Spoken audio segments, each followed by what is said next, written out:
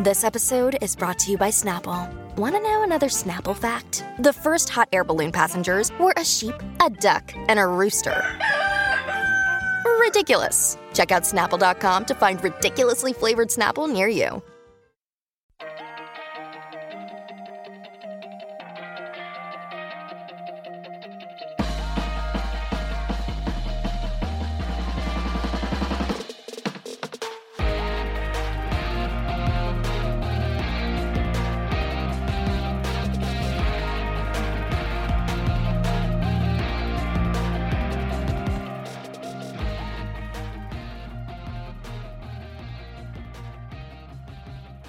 Welcome to Criminality, episode 30. This is the podcast where me, myself, and also Melissa, I, along with my co-host Melissa, talk about the reality stars who've gotten into some trouble because loving reality isn't a crime, but we sure know that some of them have gotten into crimes. Hi, Melissa. Hi, Rebecca. How are you?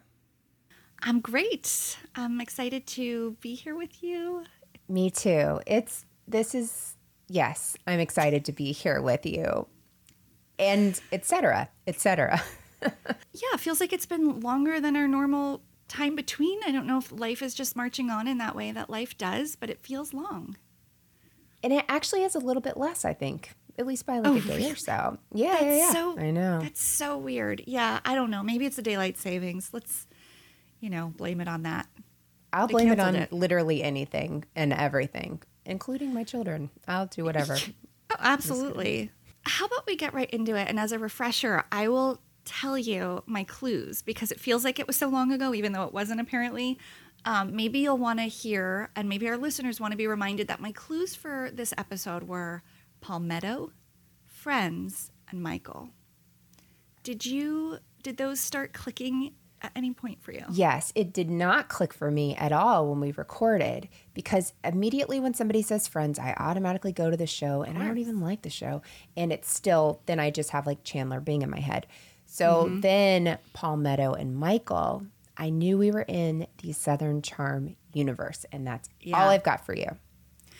Well, I mean, that's exactly where we are. Palmetto is, I guess, the term for South Carolina. It's the Palmetto State, because I knew if I said South Carolina, it would be a dead ringer. Yeah. And Michael's in my opinion, the hero of the show. He is Patricia's butler. Mm-hmm. And but a generic enough name that I didn't think it would give anything away, because obviously can't say Whitney or Shep. So, there is such a thing as regrets. Sometimes we have them. Sometimes we commit to these clues and then remember that this is a terrible show starring terrible people. Horrific. So what I'm going to do is focus in on just two, and hats off to your Zoom background because he's one of them. Oh, good. I'm looking at very mustached Whitney on your end, and behind me is Patricia and, of course, dear Michael. This show has far too many crimes, scandals, and legal issues to go into. It's like, pick a castmate, any castmate, and you could have an episode. Oh, absolutely. And just some, Melissa, were I would say, too dark, too toxic, and not what we like to cover here. So if you don't hear some people's names, it is for a good reason. Yeah. We're going to talk like early years and early seasons of Southern Charm. And just let's start with your impression. I've already said too much. Who do you love? Who do you hate? Or probably who do you hate to love or love to hate? Okay. So I started Southern Charm second season, and I didn't really know what I was getting into, but I knew that it was just bananas. So I started it. Who did I love? I think it's a cop-out to say Cameron, but I remember her from the Real World. And so it was kind of cool to see her grown up, and she seemed to have her act together, kind of the voice of reason. The people I love to hate, I never liked Shep. I will go on record saying that. Never found him charming. His mouth was always open, and he just seems like and we now know he's breath. Shane's distant cousin. I mean, how could he ever have been trusted? We know him now to be of Shane's ilk. I know. And the whole idea with those first seasons, right, it was like very much that Peter Pan syndrome. They talked about that all the time. Yes. The boys not growing up, but like being okay that they weren't. It's so bizarre that show ever got on air. Thank you. More so that it's still on air. I hate everyone. I like some of the girls. I like, who's the one that dated Austin briefly that does hair? That's Chelsea. I love Chelsea. Chelsea was great. She can do no wrong in my book. Chelsea was an even better Cameron, if that makes sense. Like totally. She became what Cameron, I think they wanted Cameron to be, but she just was better. But she came on obviously later. Yeah. I liked Nomi. Yeah, Nomi's great. Just Nomi. Yeah, Nomi. She reminds me of Amanda from Summer House. Oh, yeah. And they're both in, Is it just looks because they're both like drop dead, perfect featured, symmetrical, princess. But they're also like, their bone structure and their energy, their relationship with their parents. Like there's a lot of weird, like, synergy between them, which I've only recently realized in rewatching Southern Charm and being on a major Summer House kick. I'm proud of you for that one. It sounds like, thanks. I've been watching backwards and it's wild. It feels like I'm like in some alternate universe. More about that another day. Sounds like we're on the same page about Southern Charm. And today we're going to focus on the mother-son duo of the show. But before I get into it, I thought a quick rundown of the main cast of characters from these first couple of seasons would be helpful. You've already touched on a couple, but for anyone who maybe hasn't watched Southern Charm, because surely there are some people probably who know exactly what it is and who do not watch. Right. You know, maybe don't go back and watch, but here's a rundown. A man named Whitney. He is the son of Patricia. We'll get to her. He's the oldest of the friend group after Thomas. He is a, quote, indie film director and producer responsible for shows you probably know and love like Going for Baroque, Afternoon Delight, Torture TV, and a documentary called... Yeah, I didn't look into it further because I don't care to go onto the dark web. He did a documentary called Ultra Suede, which was probably his most successful project, which was about the fashion designer Halston. If I were to summarize him in like a line or a phrase, if I was writing like a breakdown of the cast, I would say trust fund weirdo. Yeah. Well, one thing you didn't mention is that he was in the band Renob, which is backwards something, not Renob. That's where I picked him for my background. I'll never get over that. Well, he does like to play the guitar, and we will get to that. Patricia is his mother. She is kind of the matriarch. No, she is the matriarch of the show. She's a widow and a divorcee living very well off her previous husband's money. I don't know if she came from her own money. I did not, unlike, I know it's very much my style to go back and like find these people's stories. I didn't. I couldn't. She is a society lady of Charleston. Whether she came by that from her own lineage or not, I do not know. Right. She is a total snob. I mean, when you watch her on TV, you're like, is she playing a part? Is this really who she is? I'm not sure. And I think some people celebrate her character because it is so almost outlandish, and she made caftans very like fashionable. Like she's just a Southern lady, like kind of like a Designing Woman from Designing Women. Remember that show? But like, I love that. But not as amazing, but kind them. Of living into, they're likable and they were real and they had dimension, but kind of like in terms of hair and dress, like she looks like that kind of, that's her brand, if you will. So that's Patricia. And then Michael, I've mentioned, he's completely a peripheral character, but he certainly has a presence on the show as Patricia's butler. He makes the perfect gin martini. He brings her breakfast, lunch, dinner, and cocktails on silver platters. He chauffeurs her to McDonald's if she's craving it. And honestly, he's just lovely and like treats these imbeciles who come through her home graciously. Right. And Patricia and Michael's relationship and also their on-camera shtick. Again, it's like, is this shtick or is this how she lives? And I think that's like the big conundrum with her is like, this actually just might be they turned the cameras on and this was already happening. Some of it might be slightly embellished. A fun story about her and Butler's is at one point she was saying she needed a second butler, and she was looking to not get rid of Michael, but augment his support in the house because running this big house needed more help. She was talking to, I think, Whitney about the gentleman she was thinking about hiring to be the second butler. And really the most important thing is, does he make a great gin martini? And she said, I don't care if he's a serial killer as long as he makes a great gin martini. And I believe her. Do you know what I mean? For sure. She's not lying. No. She just needs that in her system, and whatever else happens. Yeah. She can't be. Yeah, exactly. She'll ring her bell when she needs another if she wakes up. Oh, I forgot about her bell. Yeah. Yeah, she rings the bell and asks for her medicine. It's time for her medicine. So that is red flag galore. Yeah, it's like we call that functional alcoholism now. Like we use the real words now. Again, could be shtick. So then we have Cameron, who you mentioned, kind of the straight woman of the show. And by straight woman, I mean playing the straight man. Like she's supposed to be the voice of reason. She narrates a lot of this. She introduces us to the term Peter Pan syndrome. And she's the only one not in the center of the hookups, which is a big part of Southern Charm. Is like they're basically all, it's one big interconnected web of hooking up. Mm-hmm. And she's out of it. We learn early on in the beginning, she doesn't say anything about dating. Then she's dating, and then she marries her husband. And it's all off camera. He wants nothing to do with it. He's a doctor. And so, I mean, great. Until the very last episode. In the very last episode that they were in. Remember, he is in the very last episode. I don't remember what it was, but it even showed like a shot of like up his leg. Not up his legs, but you know, like from the floor to him. And then he turned like around. A reveal. Yeah. Like, okay, we all know who he was. Like, if you have Google, you figured it out. But he was only in the last episode that she was in. This is making me wonder if I ever actually finished that last season. I mean, okay, so it wasn't this season, but it was the season before. Okay. Right, because she's not on the last season. Right. So the season before last. Okay. I just maybe forgot about that. It wasn't interesting.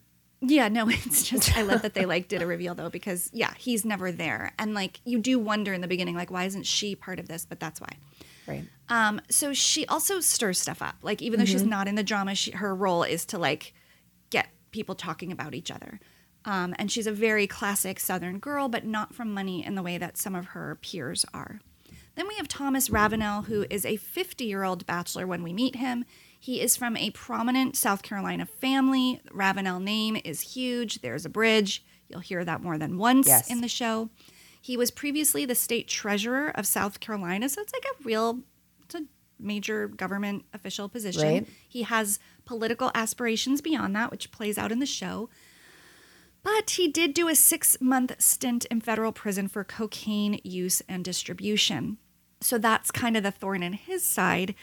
And, you know, the distribution word is really interesting because he had more than was enough for personal use, but not enough to be charged with selling. And he makes a big point on the show. I rewatched it and he's like, I shared. Like, that's why it was distribution. It was like, I had enough for my friends. I mean, this man who is now, you know, well, we'll kind of get there, but we can't. That's why I could not cover Thomas's story. No. His gets darker all the time. Anytime I've looked up, if I see his name trending or out there, I'm like, I don't even want to click on this. It's actually scary, especially because we know they have young children together, and they being Catherine is the next person on the list. She's the youngest of this friend group. When we meet her, she's 21 years old, and she looks 18. I mean, she is a baby comparatively. I mean, Whitney's in his 40s. Craig's 25 and looks 35. Like, Craig looks better now than he did at the beginning of the show. I need to go back and look because he's looking a little bloated, and not in like a heavy way, but like his skin isn't going too hard. He's not looking healthy. Yeah. Agreed. But he also doesn't look aged. Like, he looked older then and he plateaued. Okay. But I agree, like, his health maybe doesn't look great. Like, he's not taking care of himself, but he doesn't look 10 years older. Well, it's not quite 10 years, but almost. Wow. Anyway, so he's only 25. And then Shep's in his 30s. So they're, you know, an older group, and she's just so young. And she's also from a prominent Southern family, the Calhoun. I guess her last name is Dennis, but she's from Calhoun lineage. That was a former vice president of the country. And she's part of the drama because we learn in like the first couple of episodes, she's hooked up with 3 of the guys, in the core guys in the group. Thomas, Whitney, and Shep. Yeah. Shep's not on my list, which is weird, but I can riff, don't worry. Shep Rose is a another trust fund kid, North Carolina family.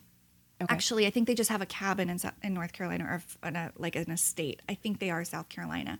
Doesn't matter. He is very well educated. I forgot. He went to University of Georgia, business school at Vanderbilt, never worked. He just doesn't have to work. So he's like probably the most prime example of the Peter Pan syndrome. He literally just floats through his days, parties like 5-6 nights a week. Lots of women, doesn't settle down, doesn't really date anybody, just has fun.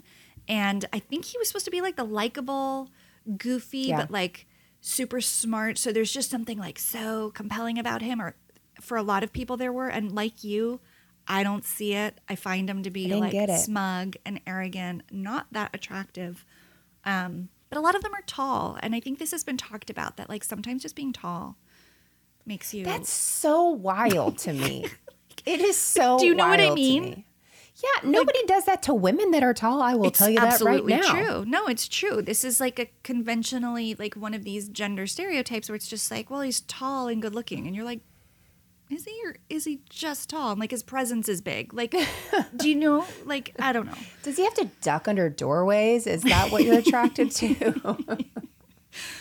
And then there's Craig, who I alluded to earlier. He is a law school liar. When we meet him, he's finished with law school, working at a law firm, prepping for the bar, but we find out later, like, had totally not completed things and was lying about a lot of it, like pathologically. I forgot about that. Again, not criminal, but certainly shady, and just really sad, because we kind of just end up learning later that he just wants to sew pillows. And so I think he was just trying to, like, make his way in the world. He also wasn't from these pedigreed backgrounds. He was from Delaware, not the South. Delaware, it's like not the South or the North. It's almost like the worst. Sorry, I forget Love Delaware. It exists. I know, it's a very tiny state. Reminds but that's me good. Of, that means there's not a lot of drama. There's no not drama a lot of bad in Delaware. Stuff coming Absolutely out of there. not. Can you remind me real quick? How did Craig get into pillows? That is, I feel like I've just missed something in my head. Just one day he was like, "You don't like my sewing," but I don't remember how.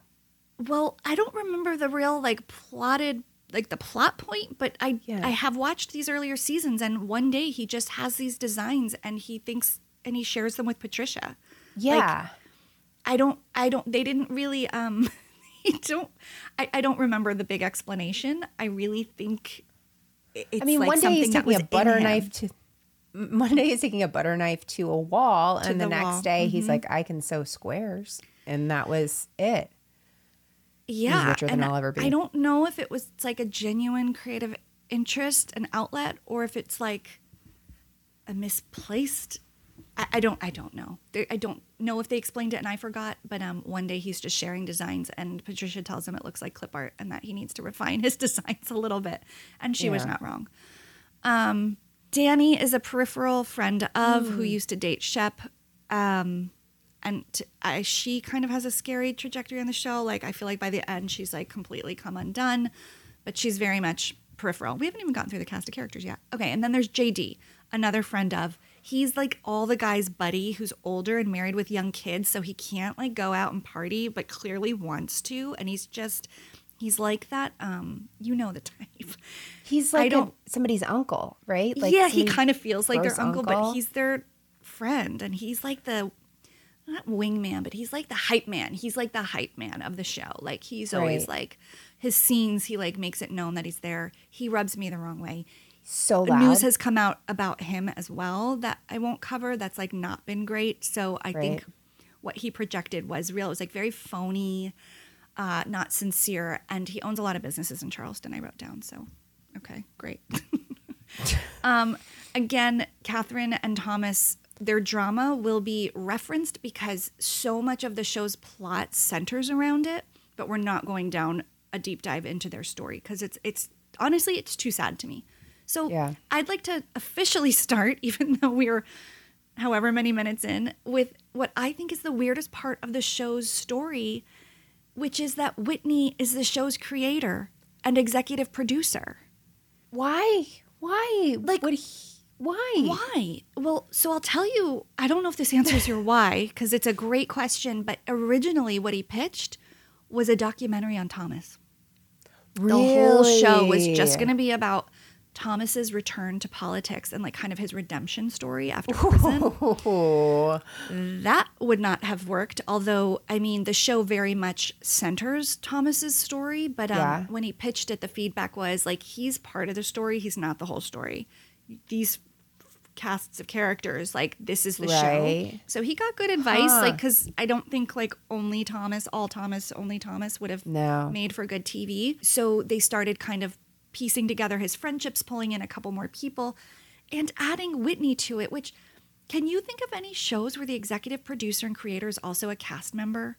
I was trying to think of this. Like, it does not feel normal to me. No, I can't think of that. Like, I remember hearing that and was thinking, like, how did that happen? Because he doesn't even really have a personality for television at all. No, like, if anybody on the show, seems like he hates it and hates them. And the TV hates him. And it doesn't make a lot of sense for him to be on there. And then whenever you find out the executive producer thing, you think, well, did he make them put him on there? Because it doesn't make sense. Like, he seems to have this life that he doesn't need this. I don't know. Like, it's rich. Super weird to me. And I didn't like find anything in my research that explained more to that story, like why he chose to put himself in the cast. I think it was such a weird choice. And I think it creates a really weird dynamic in the cast. Like, if you're driving the plot as the show's executive producer, but you're also participating as a friend, it just feels like a very weird conflict of interest. And I'm shocked at how much his friends, quote, friends on the show, like, pushed back at him and like kind of make fun of him because he's a real weirdo. Oh yeah, like he totally. is like I would go as far as to say like he might be a deviant in some but ways. I can't even believe he would let the stuff with Catherine ever be on there. Like, well, we'll get to that. Yeah, okay. No, that's okay. So to me, that's just like a weird way for this show to even exist in that framework. So he and Patricia kind of are the center of the show. And like we mentioned, she's the matriarch. She's sort of the Lisa Vanderpump. Like, she's the Lisa Vanderpump to this cast of kids, in that she's over-involved. Everyone's seeking her approval. These people's livelihood don't depend on her in the way, like, of the restaurant. Although, in a weird way, with the show, they kind of do. Because, you know, Whitney and Patricia are able to, like, control a lot of probably what goes on the cast. I'm wondering, if you noticed a name I didn't mention in that lineup of early seasons, do you remember a man named Cooper Ray?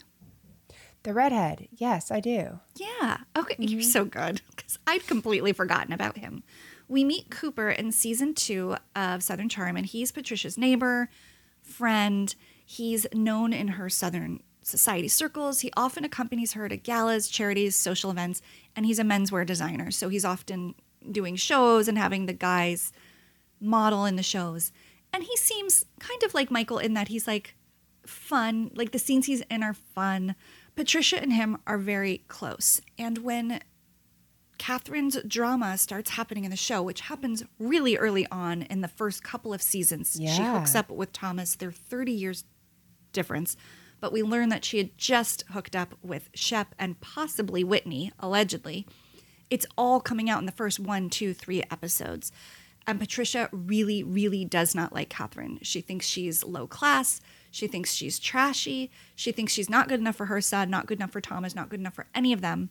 And by season 2, she's saying to Cooper, like, we don't associate with her. Explicitly, she says this to him. And if you do, I won't associate with you. And she really works hard to ice Catherine out of the group. She starts spreading really mean things about her to the women, the guys, everybody. And I got the feeling that Cooper sort of needed and wanted Patricia's friendship more than she necessarily needed his. Totally. So he went with it. But then things started to change. And by season 3, people were coming around to forming their own opinion of Catherine. She was sort of proving herself as a maturing adult. She's now a mother. And people's opinions of her start to shift, but not Patricia's. But Cooper's did. And so Cooper's friendly with her, and this really upsets Patricia. So the season ends, and it's the last season we see him. And initially he says he left Bravo because he had other projects going on. He couldn't juggle it all. But he has since changed his story and said that Patricia is responsible for ensuring he wasn't brought back on. So it sounds like he was initially saving face, and now he just has nothing, doesn't care and has nothing to lose. So what happened between seasons 3 and 4? once Cooper knew he wasn't going back to Southern Charm, he took to social media and he basically spilled all the Charleston tea. He even started a paid subscription Facebook group. Yeah. You knew this? I remember all of this because it was just so wild.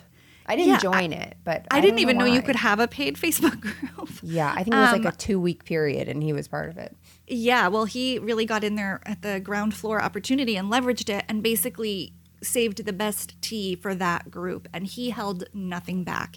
He also started a company where he would host tours of Charleston, and he would take people to the haunts, the bars. They would go by Patricia's house. They would go by all the places the cast went, usually groups of girls or women on bachelorette parties, birthdays, you can imagine. Fun fact, whenever a few years ago we had a true crime podcast meetup in Charleston, and I got to help organize it, and I picked Charleston.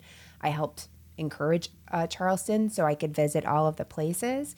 Yes. And so on the little horse and buggy or whatever tour, the guy was asking if we had questions. I'm like, do you know where the Southern Charm people live? And he was so tired of answering that question. Oh. And I did get a picture outside of Patricia's house, and it looks nothing it's like a wall.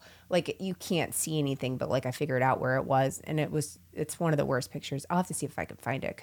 Please there's do. Nothing.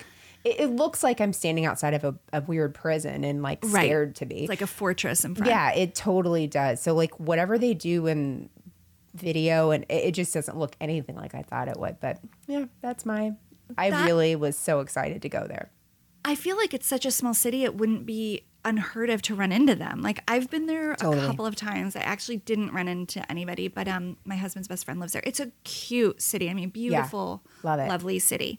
Okay, so he even starts making money from this tour where he's spilling all the goods about Patricia and the rest of the cast, but really he's going hard on Patricia.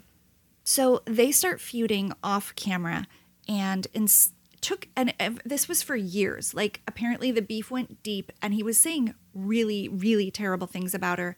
And I guess it got so bad that it took several years, but in September of 2019, Patricia slapped Cooper with a lawsuit for defamation of character. Wow. The suit claimed that Ray has engaged in, quote, consistent extended course of attacking and maligning Ms. Altschul in public comments, videos, quotes in the media, publications to social media channels, as well as through other actions.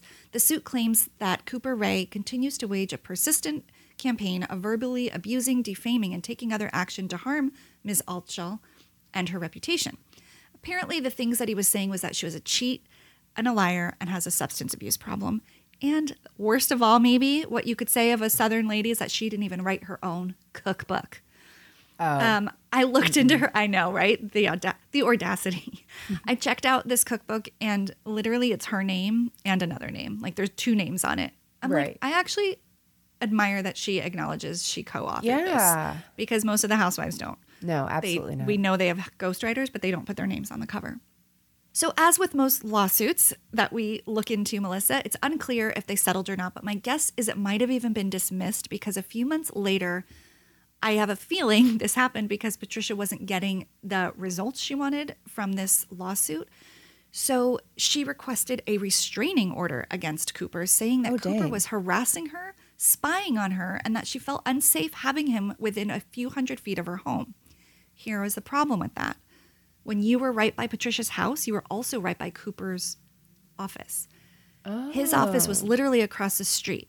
So he had to be within 300 feet of her home. He rides his bike into town to his office, and he sits on the front porch of his office, which faces Patricia's house, and she interpreted that as stalking. This is my understanding. Sure.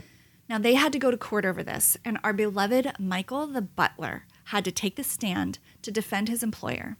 And this man clearly will take a bullet for her because he got on the stand in Patricia's defense and said that Cooper taunted him online and rode his bicycle by Ms. Patricia's home. Therefore, he, Michael, was forced to arm himself to protect his boss and himself from harm. Now, I tend to believe Michael.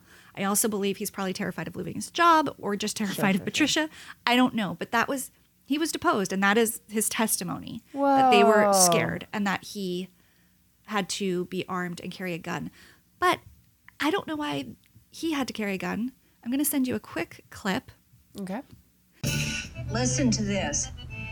Hermes extremely rare matte pink alligator Birkin bag, possibly the rarest and most sought after bag in the world. God. Hurry up, hurry up. Oh my God, it's so fabulous. I have something that will go just with it. Oh my God, this is so gorgeous. Look, with. Oh my God! What are you doing? It's not loaded. It's not real, is it? You're pulling my leg. Of course it's real. Really? It's a 38, but it's bubblegum pink.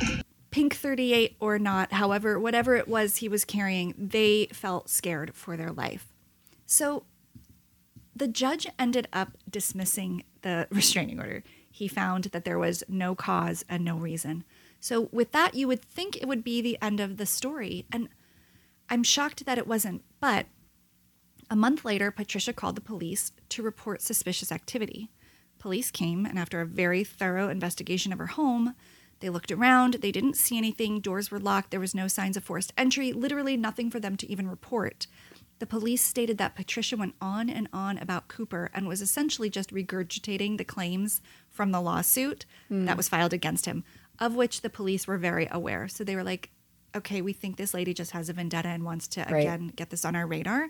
And maybe like the judge will reconsider and say, oh, we should get that restraining order approved because he was here. But there really was very much no evidence that he was. So I don't know why. I don't know if it happened or not, but she is so overly involved in the lives of these, they're not kids, they're all adults, but like maybe manufacturing drama is just part of like how she passes her time. What else is she doing? Exactly. There's nothing. Right. I think she's gotten into this place where she has to do this because it's sort of like this hole she's kind of placed herself in. But you know how whenever you're like sick for a couple of days and you can just, you know, if this happens and you can watch TV for several hours, at some point, even I who love TV, I'm like, I have nothing else to do. Like there's nothing else to watch, or you're just tired of it. Can you imagine being somebody who literally she has nothing to do ever? Of course you're going to create some drama. You've got money to spend. Right, exactly. And no job to go to. Like if her job is being on the show, which is creating drama, you can see like, here's the problem. Right. But this drama, I don't think she wanted to be a part of. This whole court case where Michael had to be deposed and she had to testify, it wasn't her only court appearance. In that same year, she was called in to Thomas and Catherine's custody battle. Now, their crimes and custody battle, as we know, could be a whole podcast. It was so and continues to be so messy. But you have to wonder why in the world would Patricia be called in for their custody case. For anybody who hasn't watched Southern Charm, we mentioned Thomas Catherine in the beginning. They have had 2 children together, not married, and lots of accusations between them, calling each other unfit and failed drug tests. And so they're always going to court to renegotiate child custody. Whatever you think worst case scenario is, that's what happens to them the entire time they're together and apart. You just think, could it get worse? Just when you think it can't get... Exactly. Now, I do want to take this time to state that just like you and I and our listeners probably change our opinion about reality stars, sometimes even within the course of an episode. I mean, you so graciously called me out on calling Rand winsome, not once, but twice. When you did it the second time, I thought you remembered that you had sent it to me. No, I clearly needed an intervention. It was right that you spoke up because obviously I now have a different opinion. So I think reality stars themselves do this as well because Patricia has actually warmed to Catherine and the two now consider themselves friends. So if you're following them publicly now, they're just fine. Buddies. So weird. She's publicly turned on Thomas, as has most of the cast, in light of very troubling allegations that continue just to get worse. Though some are saying it's a little bit of a like day late, dollar short thing with her, that she might have been the only person that back when could have said like, get your stuff together, dude. Mm-hmm. So Thomas's legal team believes that Patricia colluded with Catherine to convince one of Thomas's exes to accuse him of sexual assault. The judges ordered Patricia to turn over all text communications between her, Catherine, and this other woman.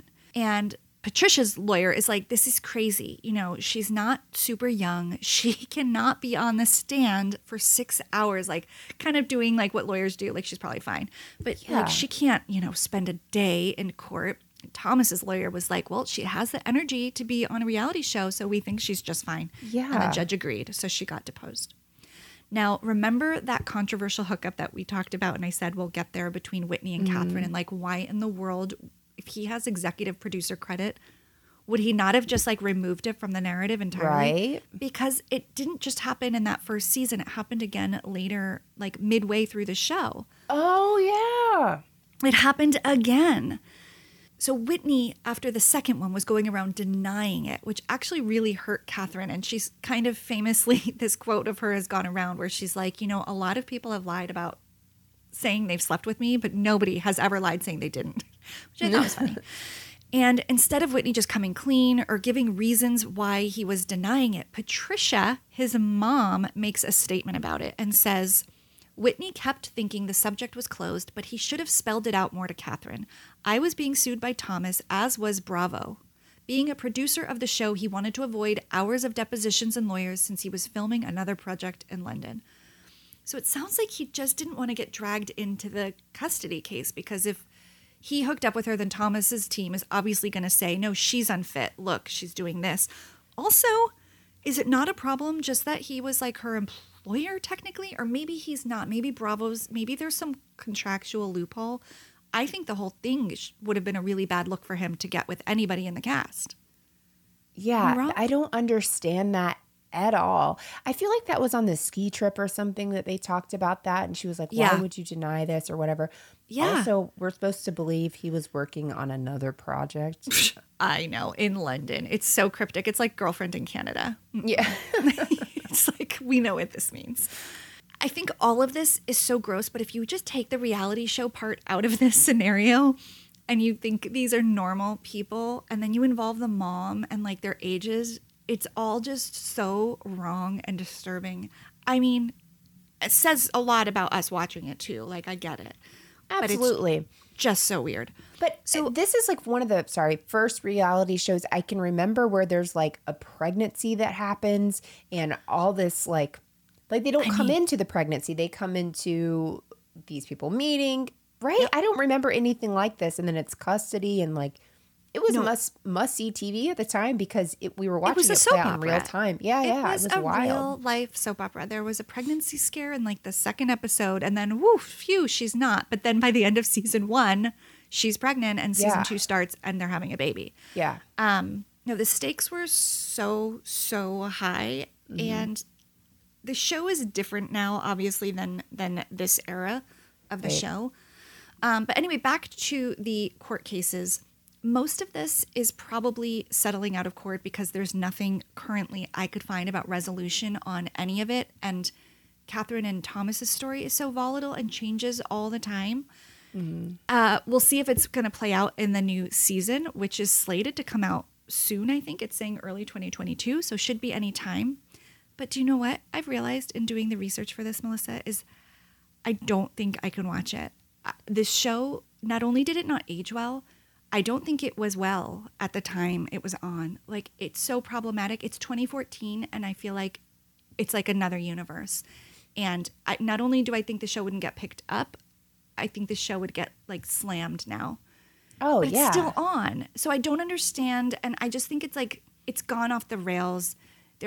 For as trashy as those first seasons were, there was a plot, and there were these, like, major life things happening. Like, it's devolved into this just like mess of people. What do you think about like later years Southern Charm? Yeah, I not super into it. I know when they tried to bring Austin in, it was like bringing in fresh blood, getting rid of Landon, which I always forget she exists. Yeah. Yeah.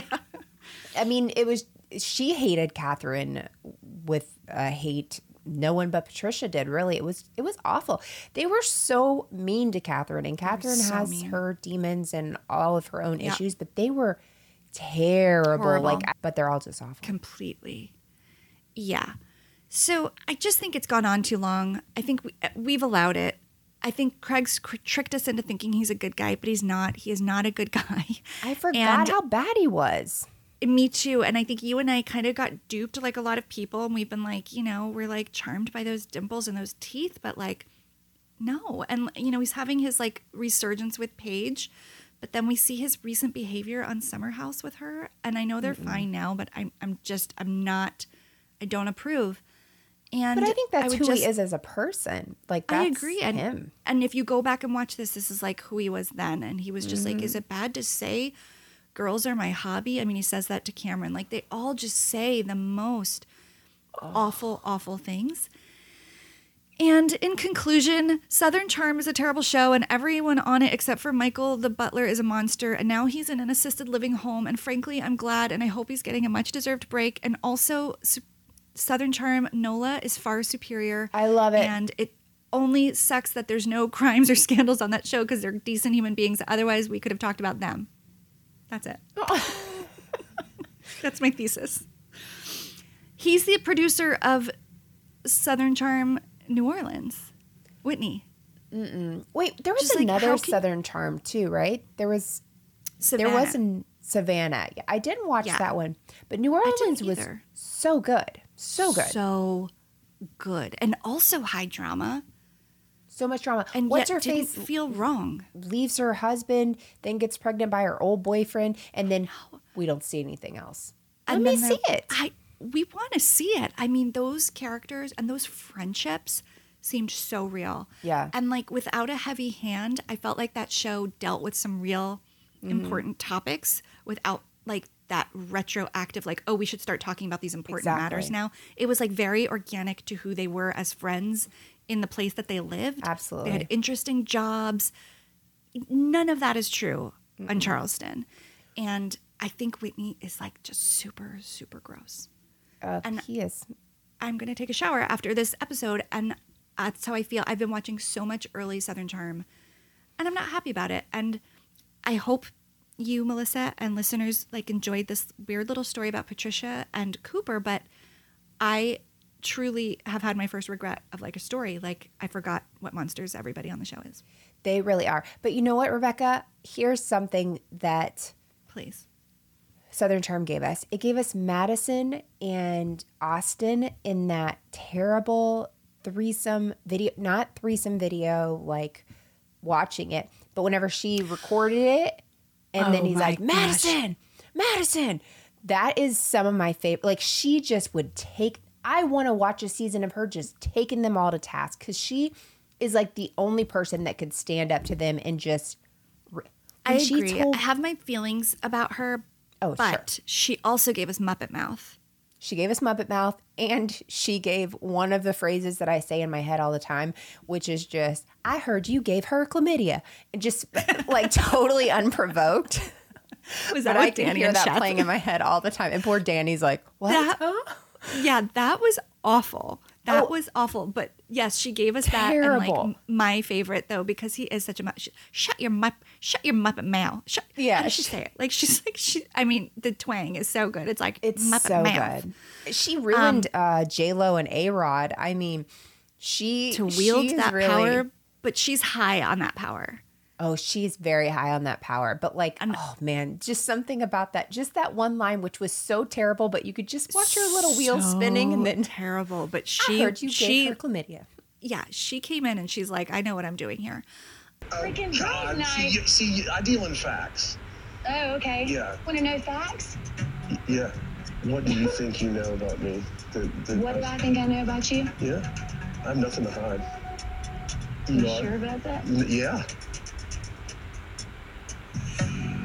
I heard you gave her chlamydia. If you'll notice, I didn't even mention Austin's name. I know he's like a later season character, but I cannot with him. No. Also forgot about Landon. Jenna was on season 1. She was one and done. Forced down our throat. That not feels like a Whitney move to me. That's like we need an edgy girl who doesn't fit the mold. Turns out she wasn't even from Charleston. Like, of course not. She was a complete fraud, and it's so weird. So I didn't even bother bringing her into the story. But I'm sure she's a lovely person. Just like that was a weird casting choice. Yeah, I'm like, I'm going to make a point. If I feel a moment of weakness to watch this new episode, this new season, I'm not going to. I'm going to remind myself of this episode and how I feel. Thank you. I ask for accountability. I'm putting this out into the whole audience. Yeah, just you guys need to call me out when I call people winsome who aren't, and when I say I'm going to watch Southern Charm and I shouldn't. I do want to point out that I didn't save that text message from you, but I was able to search the word winsome, and it was the only one that popped up. Ding, ding, ding. Apparently, winsome is not a commonly used word, as evidenced and echoed by our Instagram followers. Yeah. And I told my husband this. I'm like, I'm so embarrassed. Like, I thought winsome was like kind of something people said. He's like, no, you say that a lot, though. Like, that's like your word. Like, you use that a lot. I'm like, why? And clearly for the wrong people. I'm misusing it. Yeah, that might be it. Maybe you're using it for terrible people. And now you know. Now we all know. Yeah, I have a lot of growing to do. Look, I am a work in progress. Also, Southern Charm gave us this. He's got money. He's in magazines. He's got more honeys than any honeybee. I like that song, though. That was a good... They did great with that because, I mean, we really don't get theme songs. We used to have one for Summer House, and they don't even play that anymore. It didn't even make sense. I love that song. Yeah. I mean, it doesn't make sense, but I love it. It's something about, and I'll take you there. Yeah. I know a place, and I'll take you there. I'm like, take me there. But now they don't. They stopped taking us places. Yeah, they just are like, let's just show you Amanda drop and us Kyle into the argue. scene. Yeah. Now it just starts like, Kyle. Well, enough about Southern Charm. Tell me, what in the world have you been watching? Thank you so much, Rebecca. This was so fun. Okay, here we go. Let me see. I will give you 3 clues. Okay. My 3 clues are Hulu, movie. Okay. I'm going to say J-Lo, but J-Lo is not a real one. What? Okay, J-Lo is not good. Hulu, movie, murder. Well, this has me written all over it. Well, let me add another clue for you. Erotic thriller, I think, is what I read the description as after. Oh. You know it. If they're saying it's like a great date movie. Who is they? They? Oh, man. Is it like Taken or like... it's 2 is words. It like one... Okay. I know exactly what it is. I don't know the words. Name a star from it. I don't know.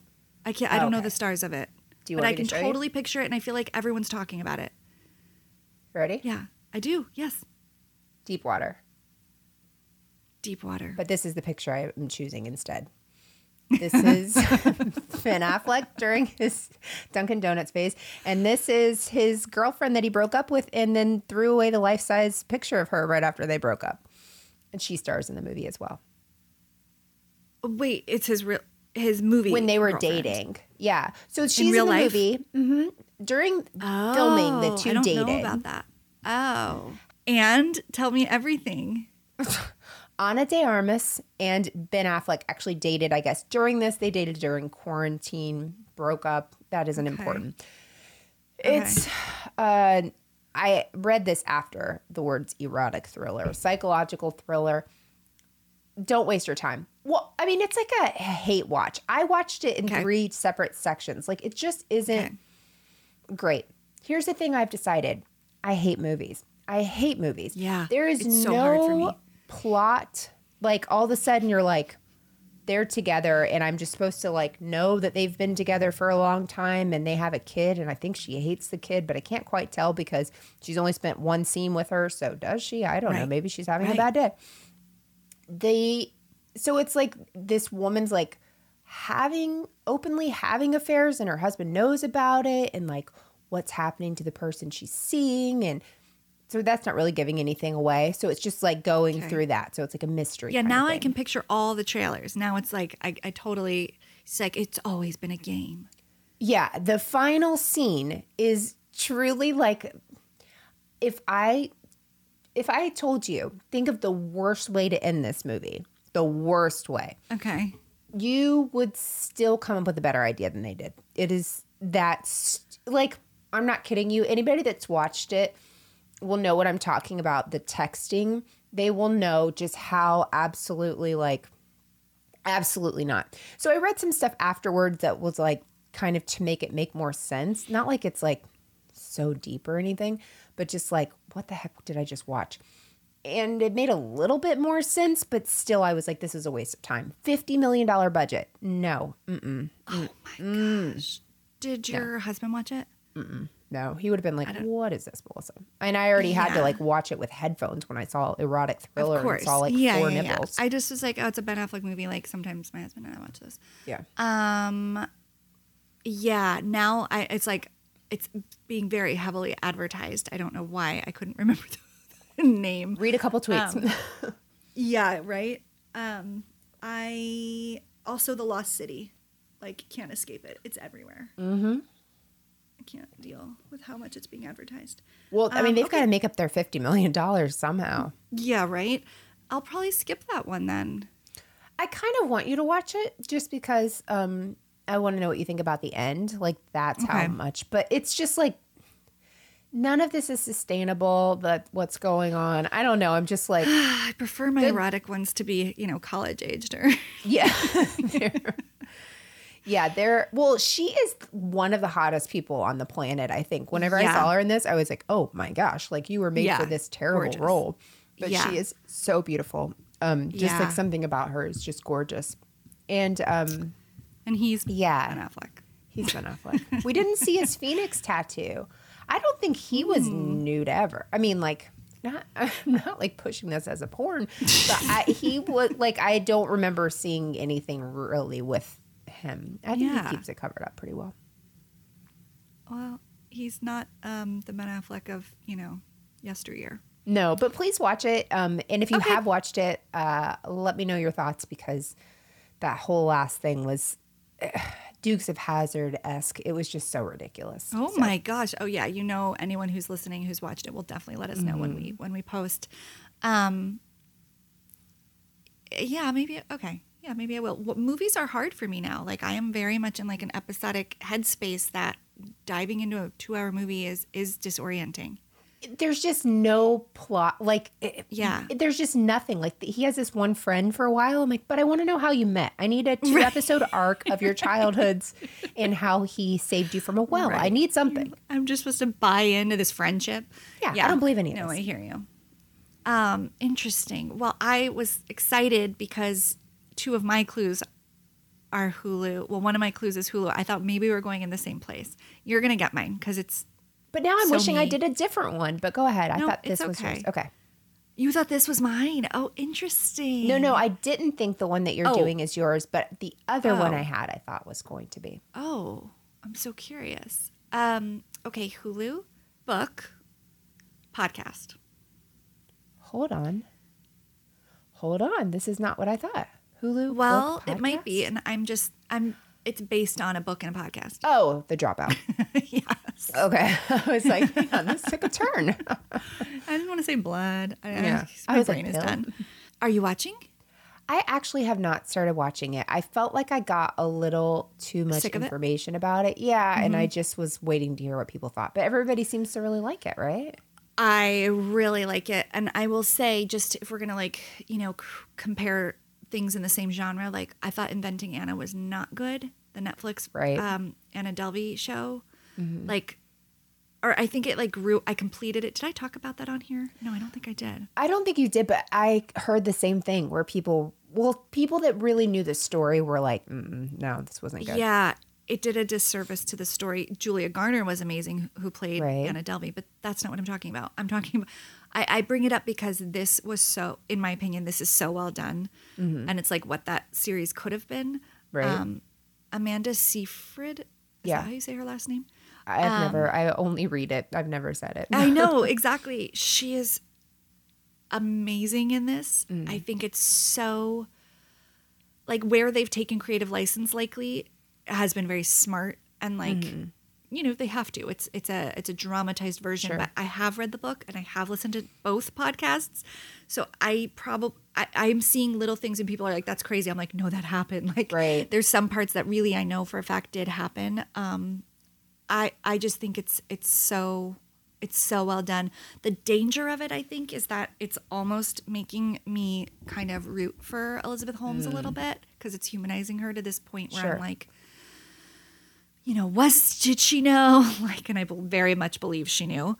Right. And, but there's just something interesting. It's bringing up some of the like moral scruples around it, about villainizing her as a woman where like her male counterparts Yeah, you don't hear anything about do them. this stuff all the time. I think the difference is this is like a health care thing and this was people's health. Yeah. And a lot of the products, even a lot of the men in the movie that they reference, like Zuckerberg and stuff, or a lot of people are comparing her. It's like, well, a social media platform and, a potentially life-saving health device are very different products to push out to the market. So Right. that's where I think this is a very different story. But it's really enjoyable. And I think whoever made it and cast it must have worked on 24, the show, because there's so many actors from 24 that I haven't seen in years. Interesting. Mm-hmm. That I'm like, oh, someone worked there because there's just all these random people from 24 on it. Okay. I love it. It was not a fun experience going back and watching these early episodes of Southern Charm. Sure. That is until Whitney threw a 4th of July party in the first season at his new like loft style apartment that Cam forced him to buy so she could have some money. Yeah. And they had a rooftop party and he had the party, but all the guys on Southern Charm invited their own friends. Shep invited some girls. 3 girls walk in. Hi, everyone. This is my friend Rachel. It was Rachel you could tell. What? No. Yes. In a white dress looking hot. Of course And she everyone's like there was like a moment, like they don't like say Rachel you could tell, but they're like Shep's friend Rachel.